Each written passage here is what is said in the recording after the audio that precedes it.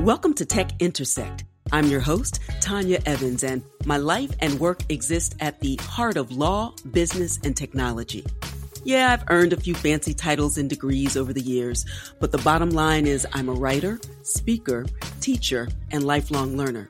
And I'm really excited that you've joined me on this journey. So what is Tech Intersect? Well, it's authentic, empowering conversations with really interesting guests who demystify complex topics to prepare you for the future. Because your future is now. And it exists where law, business, and tech intersect. Get ready to listen, learn, and leverage. Let's get started. In this episode of Tech Intersect, I welcome Stefen Deleveaux to the show. Stefen is a Bahamian economist and an authority on blockchain and fintech in the Caribbean. He is president and CEO of the Caribbean Blockchain Alliance, which is a regional NGO formed to advocate for blockchain technology and also to foster its adoption through awareness and education. CBA is supported by major Caribbean blockchain companies, and Stefen has led the blockchain education of software developers, has facilitated various hackathons, and he continues to push to build cohorts of blockchain developers in the region. Stefen has also worked in multilateral financial institutions and in grant-making foundations. He's also the co-founder of the Shift the Culture startup advocacy group and the ArrowLink Ventures Business Incubator, both based in the Bahamas. Now, in this episode, we talk about the friction-laden traditional worlds of finance and art and how they are extremely vulnerable to distributed ledger technology, also known as blockchain, and decentralized applications, and why this creates opportunities for the Black community in the Caribbean and throughout the diaspora in order to really upend systemic discrimination and truly create generational wealth. Now, Stefen shares a lot of wisdom in this episode, so get ready to take all the notes and then to take action. Okay, before we jump into the episode, please take a moment to follow and then like, share, and comment so that others who would benefit from this content can find it. Also, I invite you to visit my website, advantageevans.com, to learn more about my full suite of courses focused on the future of money, work, and creativity. This includes the flagship course from Cash to Crypto and my new course, the NFT Law Guide for Creatives and Collectors. And be sure to register for an upcoming free masterclass on either topic. There's something for everyone, from the newbie to the person who wants to take their crypto investments or their creativity to the next level. So seize this opportunity to learn while you earn, create generational wealth, and do so safely, legally, and confidently with multi-lesson modules, live coaching, and community. To be sure, I will give you the unbiased facts in plain language and give you a solid foundation. So be sure to visit advantageevans.com for more information. Okay, it's time to listen, learn, and leverage. Let's get started. Today, I am so very excited to welcome Stefen Deleveaux to the show. Stefen is a Bahamian economist and a leading authority on blockchain and fintech in the Caribbean. He's the president and CEO of the Caribbean Blockchain Alliance, an NGO dedicated to promoting the adoption of blockchain technology in the region. And he's also co-founder of the Shift the Culture startup advocacy group and ArrowLink Ventures Business Incubator, both based in the Bahamas. We will talk about all of that and more in a moment. But first, Stefen, welcome. Hey, thanks for having me.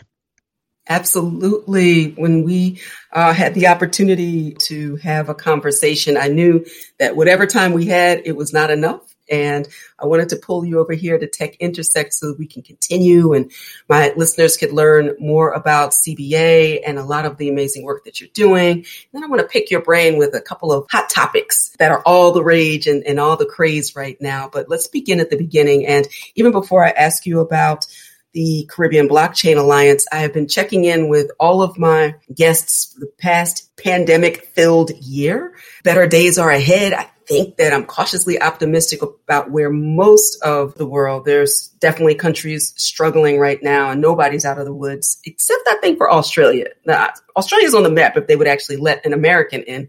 but that's a story for another day. But how are you doing? How are you and yours, personally, professionally? How goes it? I mean, all things considered, pretty great.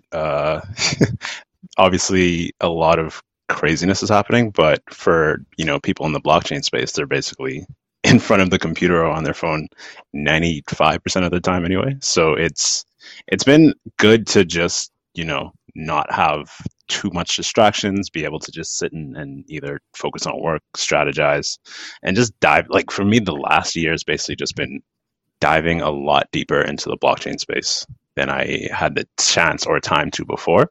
So it's been a lot of exploration, a lot of learning, most importantly. So on that front, it's been good. Good. Well, I have had a similar experience where I had the space where I wasn't on a plane every week or driving to and from somewhere, that I got a chance to listen more and sit still. And even despite so much of the anxiety producing moments and realities of this moment, I have me and mine, we have been blessed and doing well. So, and in fact, I'm headed to St. Martin in the not too distant future, where I will disappear for a good 4 to 5 weeks and get my entire life back and then come back fully refreshed.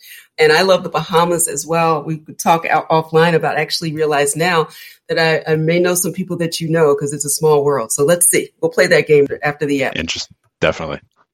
Excellent. So talk to me about when you first learned about blockchain technology, crypto. What was your path into the space that'll lead us into your work with and formation of the Caribbean Blockchain Alliance?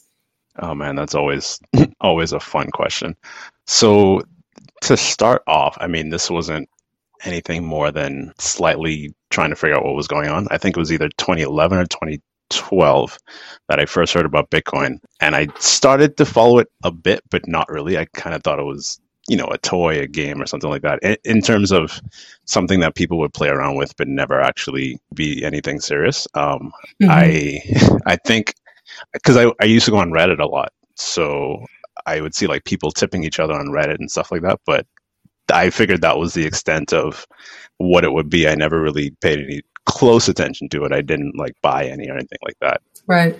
So it wasn't until, I should also mention, my background is economics. And post-college, because I graduated in 2012, I got deeper into economics, but also very much into tech. And so being in the Bahamas, if you're, in finance or economics, you pretty much end up in the finance space at a commercial bank or at a investment bank. Right. So I was working in finance, and then that kind of combination of economics and technology that I was kind of paying more attention to brought me into fintech.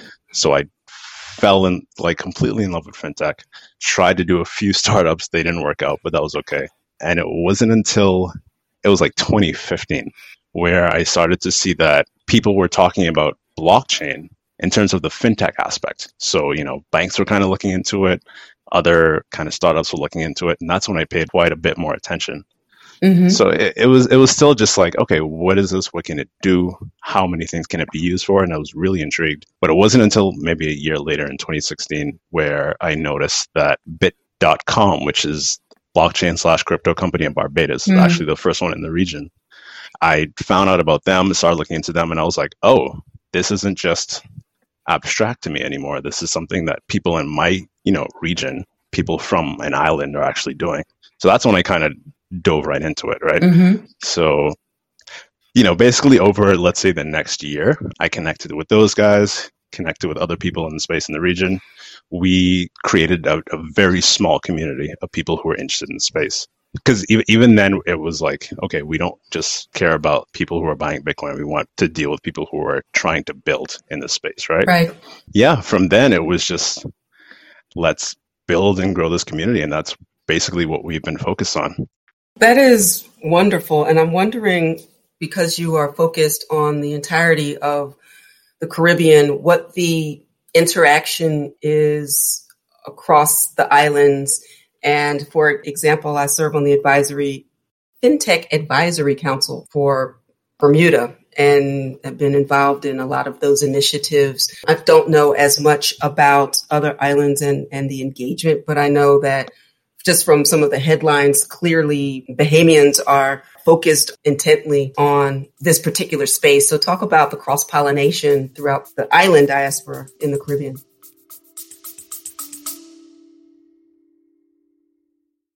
You love listening to podcasts, but have you ever thought about starting your own podcast? Maybe you want to build a brand, grow your business, or are looking for an excuse to talk about your favorite hobby. Whatever your reason for making a podcast, Buzzsprout is the place to start. Since 2009, Buzzsprout has helped over 300,000 people launch their own podcasts. Buzzsprout walks you step by step through the whole process and will give you powerful tools to start, grow, and monetize your podcast. Ready to get started? Click the link in the show notes to get our free step-by-step guide to starting your podcast today.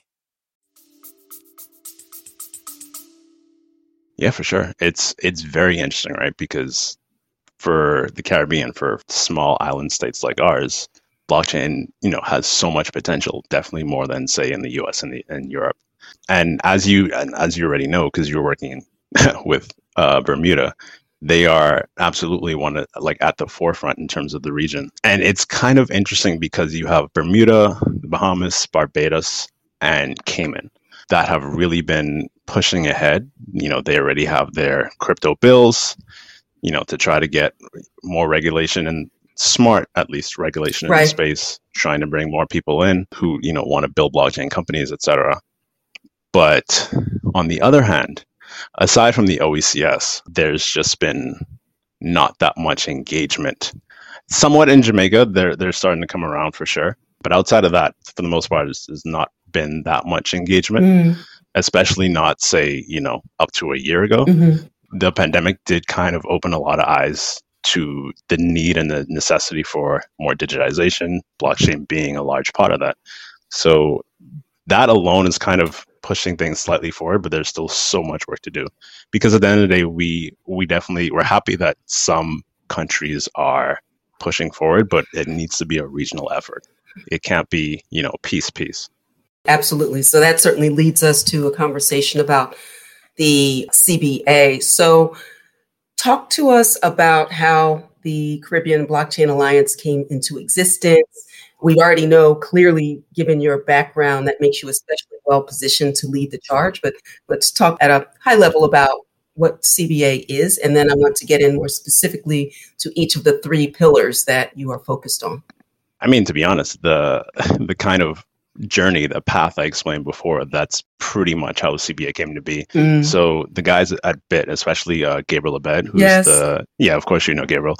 It was really just a group of us, and him and I talked extensively about making this happen, and I really wanted to push it. So we just said, let's do it.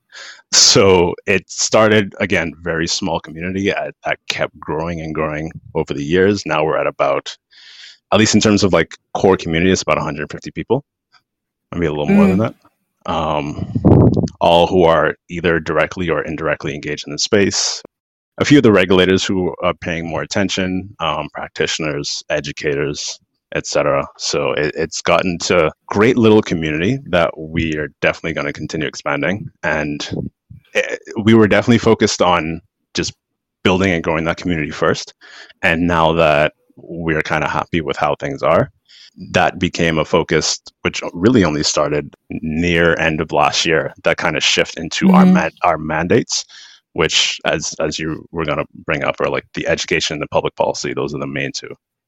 Yes, it's critically important when I think about adoption on all sides of the issue, education and the advocacy that you're doing to affect positive and, as you referenced, smart regulation is essentially important to find that balance between obviously not thwarting the progress of innovation while at the same time protecting consumers. That's always, finding the sweet spot is always the challenge. You don't want hyper regulation or the absence in a vacuum, particularly when you have such high stakes. This is high stakes, high value, the volatility, because we're even, as far as we are into the history of Bitcoin in particular, still relatively early in terms of the nascent stages of how this is built. So critically important to protect on all sides while pushing it forward. So as I think about the three pillars, advocacy, education, the collaboration that you've already described, let's talk specifically about advocacy and education. So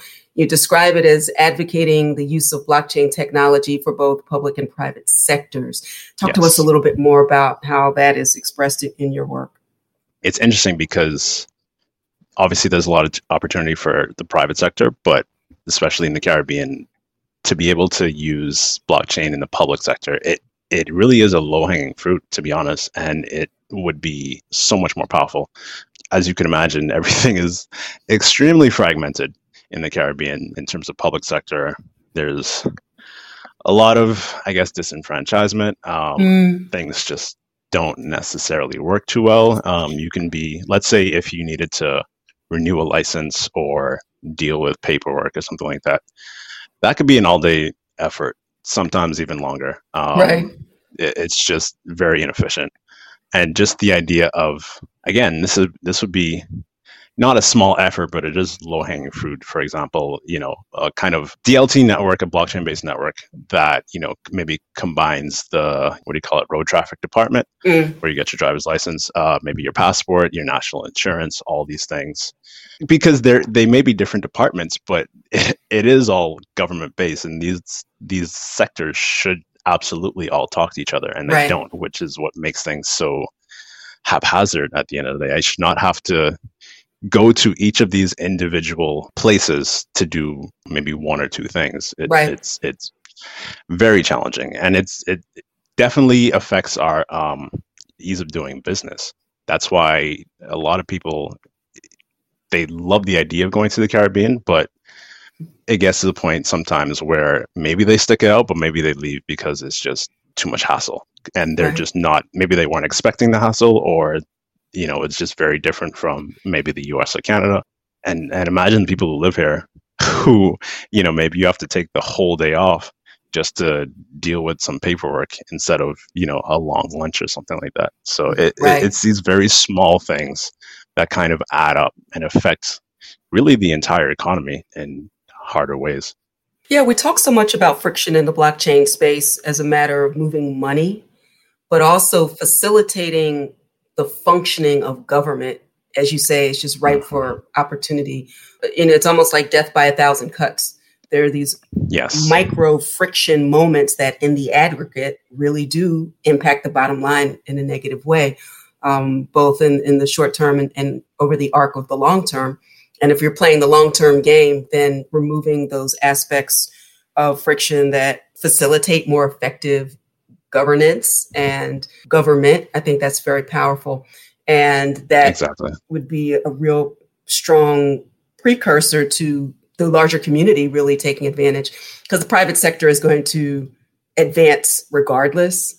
But as long as we're all connected and, it's a different show to talk about the vision, the original Satoshi or cypherpunk vision that said, no, we don't want any of that. No, abort mission. Right. This doesn't operate in a vacuum. Right. So, and even in terms of money, just the idea of, we are a bunch of small islands that are pretty close together. Right. Yet, if I wanted to send a bank wire, for example, if I wanted to send money to Jamaica, I have to send money literally to New York at JP Morgan, right? Which goes to JP Morgan and then goes down to Jamaica. Like, you are literally sending money in the opposite direction just so I can make a payment.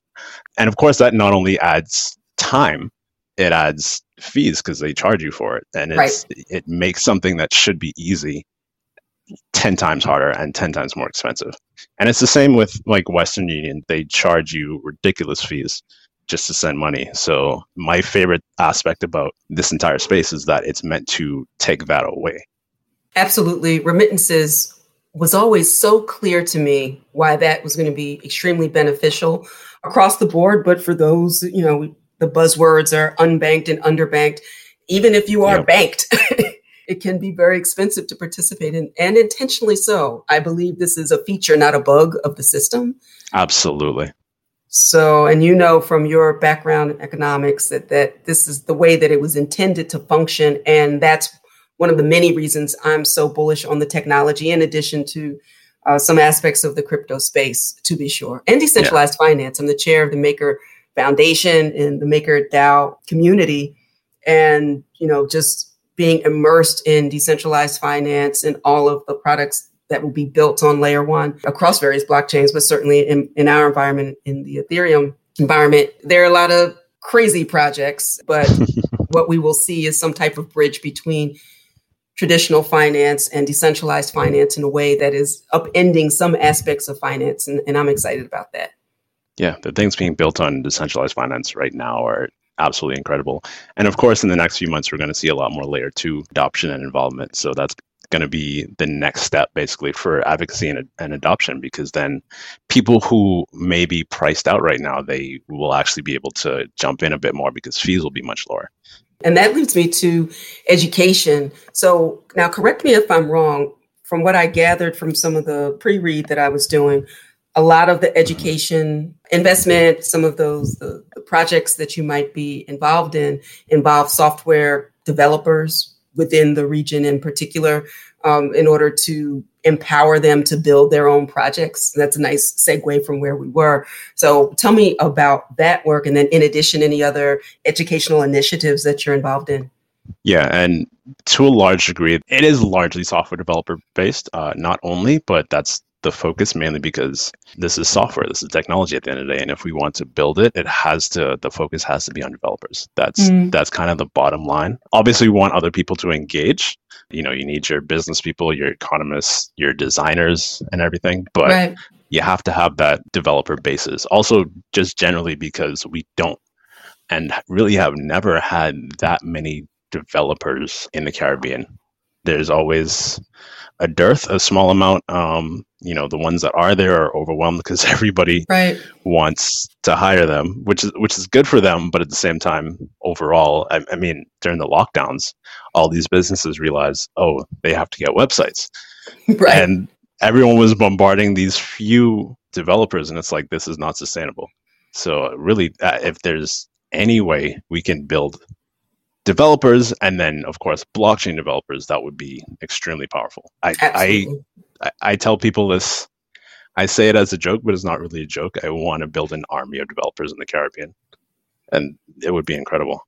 I love that. I just love the imagery of it. Yes, I claim that for the Caribbean for sure, because this is another, if you are a kind of a first mover in the space, because there's so few really around the world, but we're focusing on the Caribbean in particular, that you put yourself so far ahead of the curve that by the time that the majority of people figure this out, you have expertised yourself in a way to make you invaluable and indispensable in an emerging technological space. That is power.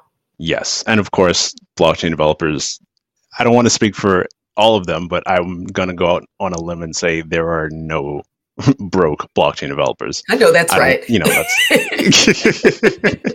it's hard to do. Like there might be that one person, we don't know, but it's hard to do. Yeah. And the demand is just growing and growing. So we, just in terms of education in general, obviously we do, regular talks. You were on the last one. Just kind of, and we've always done like talks, workshops, stuff like that over the years.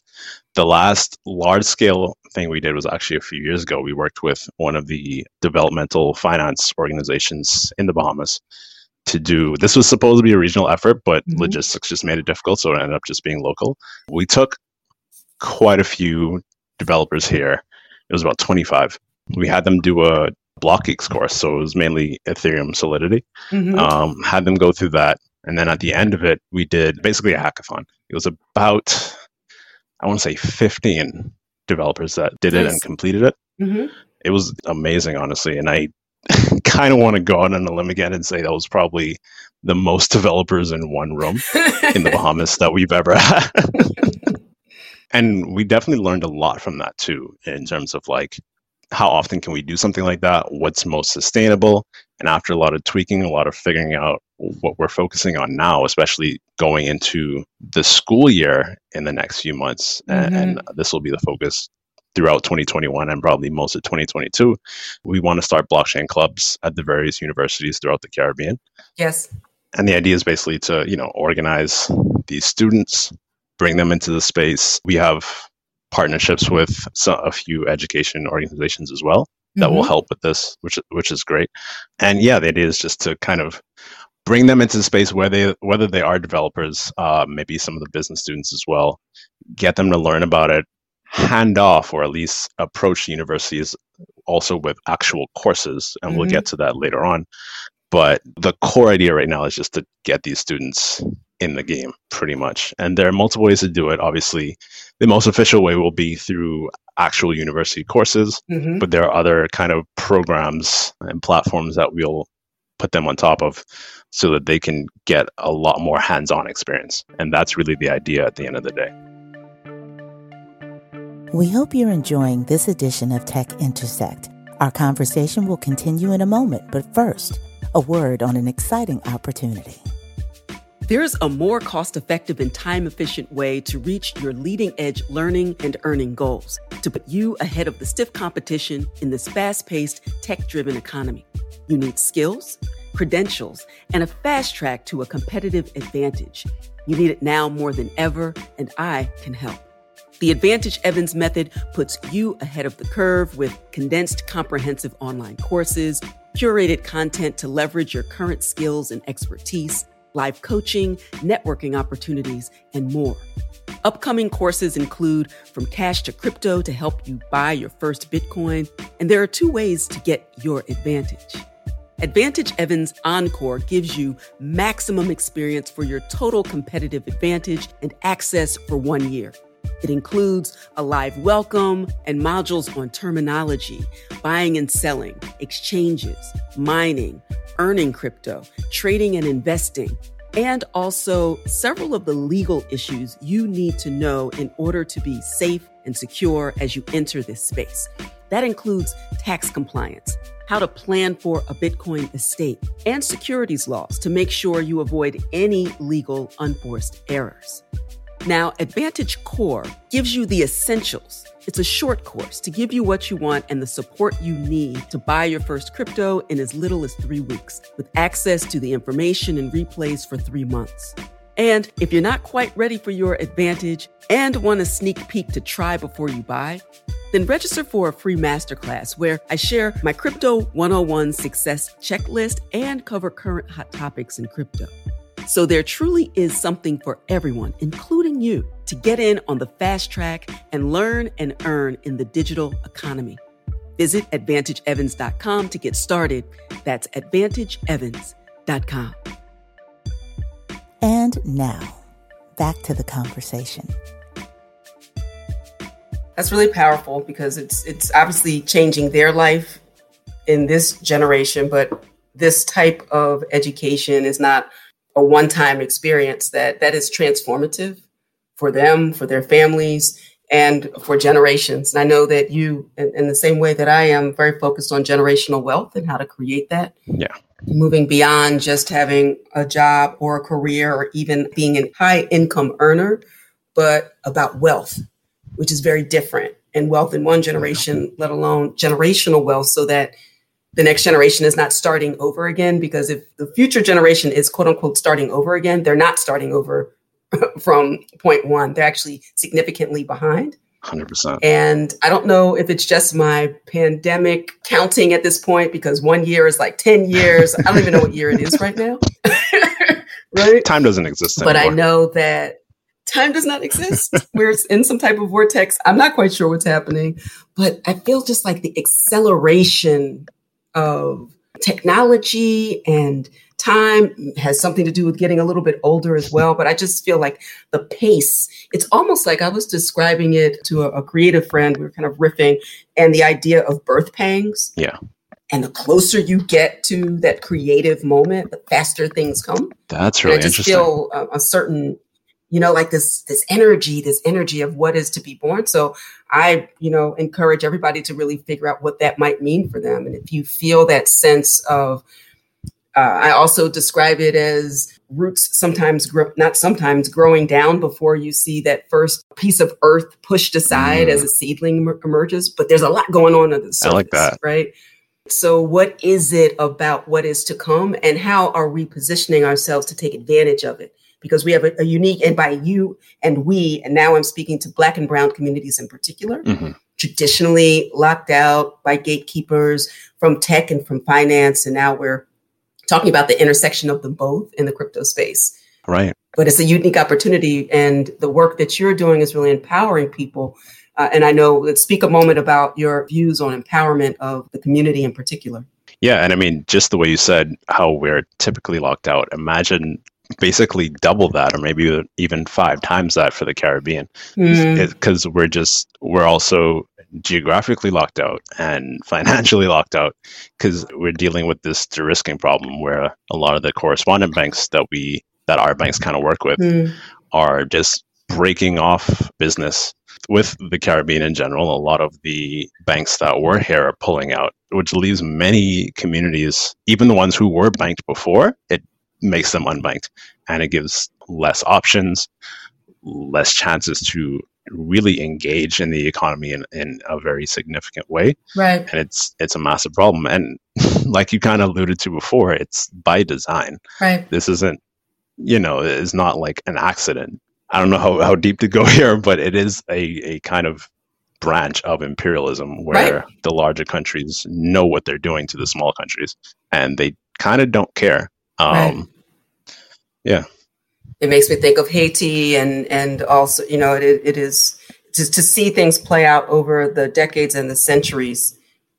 I mean, the blueprint is already there about how that works. The question is, in what ways in each generation do we chip away at that and chip away? And so the work that you're doing is definitely doing that. And we are in this time with this next iteration of the internet with a global reach, decentralized processes, and the work that you're doing to empower people on the education side to not just participate as consumers. Consumerism often holds us back as well. Yes, 100%. Being a builder is really where it's at. I always think of like a sports analogy. If somebody's willing to pay a basketball player $10 million or $100 million, whatever somebody gets over the lifetime of their career, what's the person who's paying? What are they? That's the person I want to be. That's money with a capital M. Right. That I'm in a position to pay somebody 10 large. That's saying something completely different. And that's why, I'm really excited to get these students into the game, because if you get these young people into blockchain, it could completely alter the direction that they were going in the best way possible, where, you could have the software developers doing code, building on platforms, building on some of these protocols, getting into, say, the Ethereum Foundation, the Algorand Foundation, all of those. Right. And then at the same time, you have maybe some of the business or finance students diving into DeFi and learning all of this crazy stuff with like AMMs, lending protocols. And say what an AMM is, because some people are not going to know about automated money. Well, I'm not going to say it. You say it. Go ahead. Sorry, automated market makers. The finance people will understand how market makers run and how market makers run in the financial industry, for stock markets, all that stuff. And the idea is you have protocols like Uniswap, for example, where it is, I'm not going to say completely, but is largely decentralized, where, you have the people who are giving liquidity in a, again, decentralized way. And, you have that liquidity in the liquidity pool, and other people can use that liquidity to trade. So there doesn't need to be a bank in the middle. There doesn't need to be, someone to make these trades for you. You're literally doing it as an independent unit, and everyone else is kind of a part of the ecosystem. And, nobody can turn it off. Nobody can say stop right now. Right. And that's kind of what DeFi is in general. It's all these different aspects that are kind of replicating how traditional finance works, but in a way that's completely shut off from the current financial system, in a way that, Goldman Sachs and BlackRock can't just come in and say, oh no, you have to stop this or change the game. Right. The game can't be changed because it's on these centralized networks. Absolutely. And that's why it's so powerful. Absolutely. And it was something that traditional finance balked at, made fun of, and all of a sudden it's like, oh my God, how can I get in? This is what I love about Bitcoin. I guess we have about 19 million in circulation of the 21 million that will ever be in circulation. And traditional finance all of a sudden woke up. Yep. But most of it is either lost on someone's hard drive or already in the hands of the others. And that's exactly it. And I mean, the way capitalism works, the way wealth works, is that it does kind of concentrate and centralize. and you can't completely get away from that. But it's so powerful that, like, let's say hypothetically, and this would never actually happen, but let's say BlackRock is able to buy 90% of the Bitcoin in the world, right? They could own that, and they would still not be able to change the Bitcoin network in any way.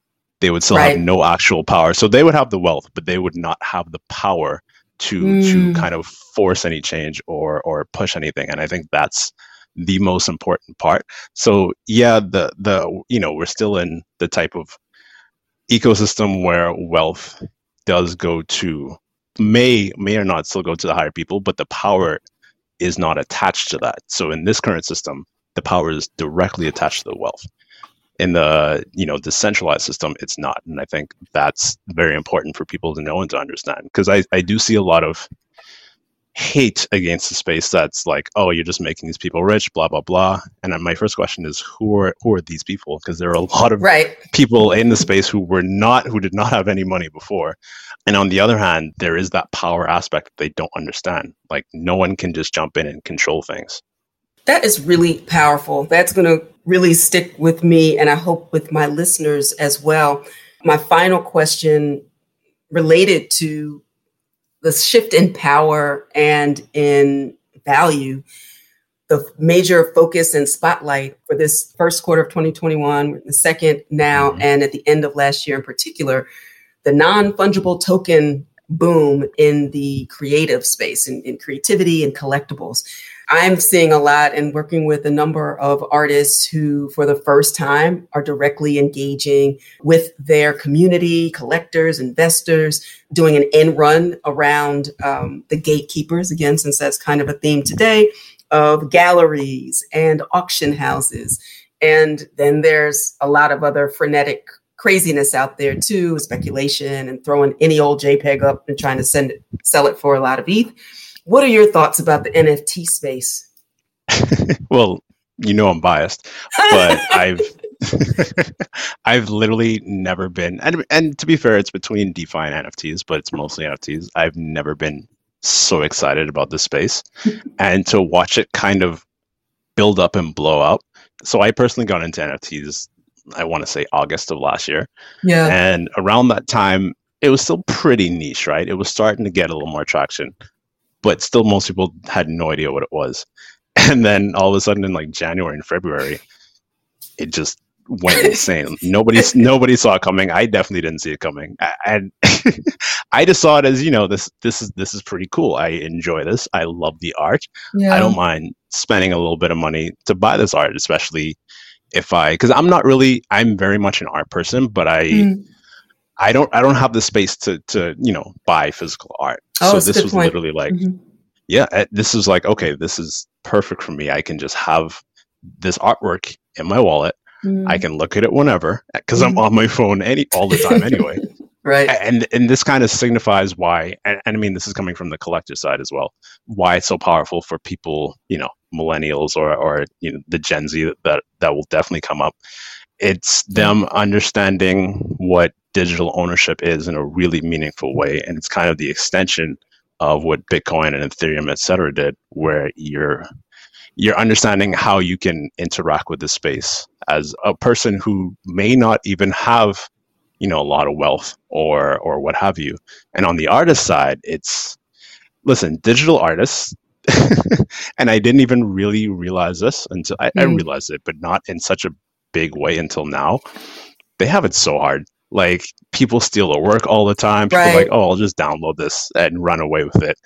And they're not really that respected in the art world either. And this is the first time they have some kind of power. They have some kind of ability to rise up with these non-fungible tokens, because now not only can they finally sell their work in a way that's, not based on commissions or not easily stealable, they're also kind of building their own ecosystem where it's not just like an artist and a collector. It's like these artists are maybe getting money from their sales and then turning around and saying, okay, now I'm going to buy this other person's art. And they're building this entire community of people that are funding each other and building each other up. And it's honestly the one of the most beautiful things I've ever seen.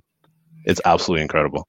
That gave me chills. I love that because it's the reseeding. It's that we're all constantly talking about the recirculation of dollars within a community to really, the velocity of money and what that looks like. Absolutely. To support this new ecosystem. Ooh, you had a lot of gems today. You had a lot of gems. You had all the gems. Oh, Stefen, clearly I could go on forever. There's so much to talk about. For sure. I always enjoy every time we are connecting either with our voices or with our thumbs on the Twitters, but this will be the first, but definitely not the last. I'm going to have you come back every so often and let's see where we are with DeFi, NFTs, and the thing that we don't know yet that will happen next year that we just don't know what that is yet.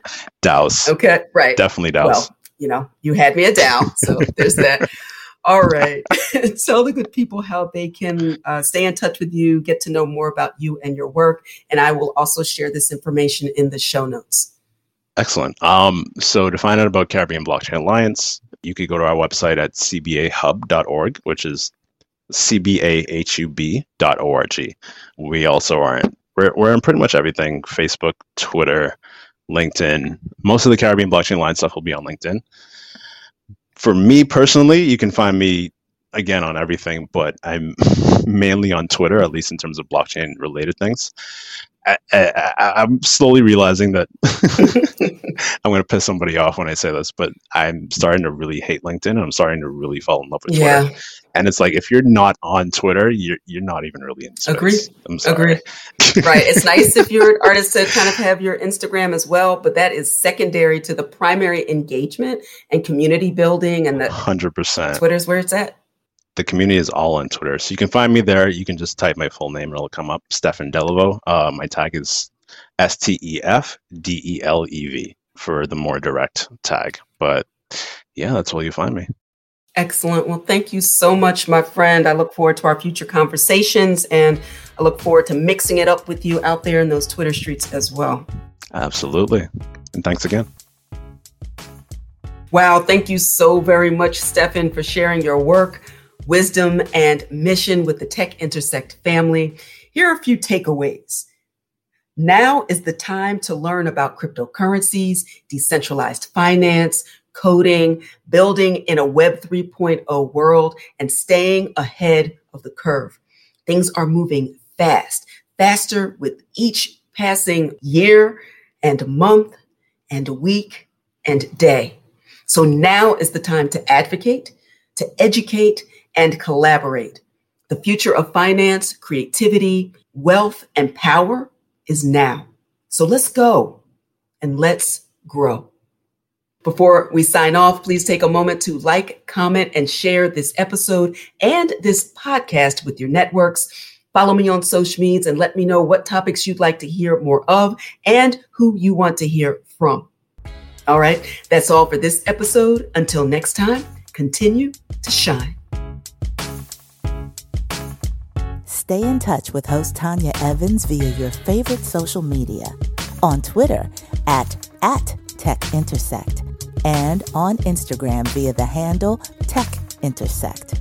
This podcast has been produced by Stephanie Renee for Soul Sanctuary Incorporated.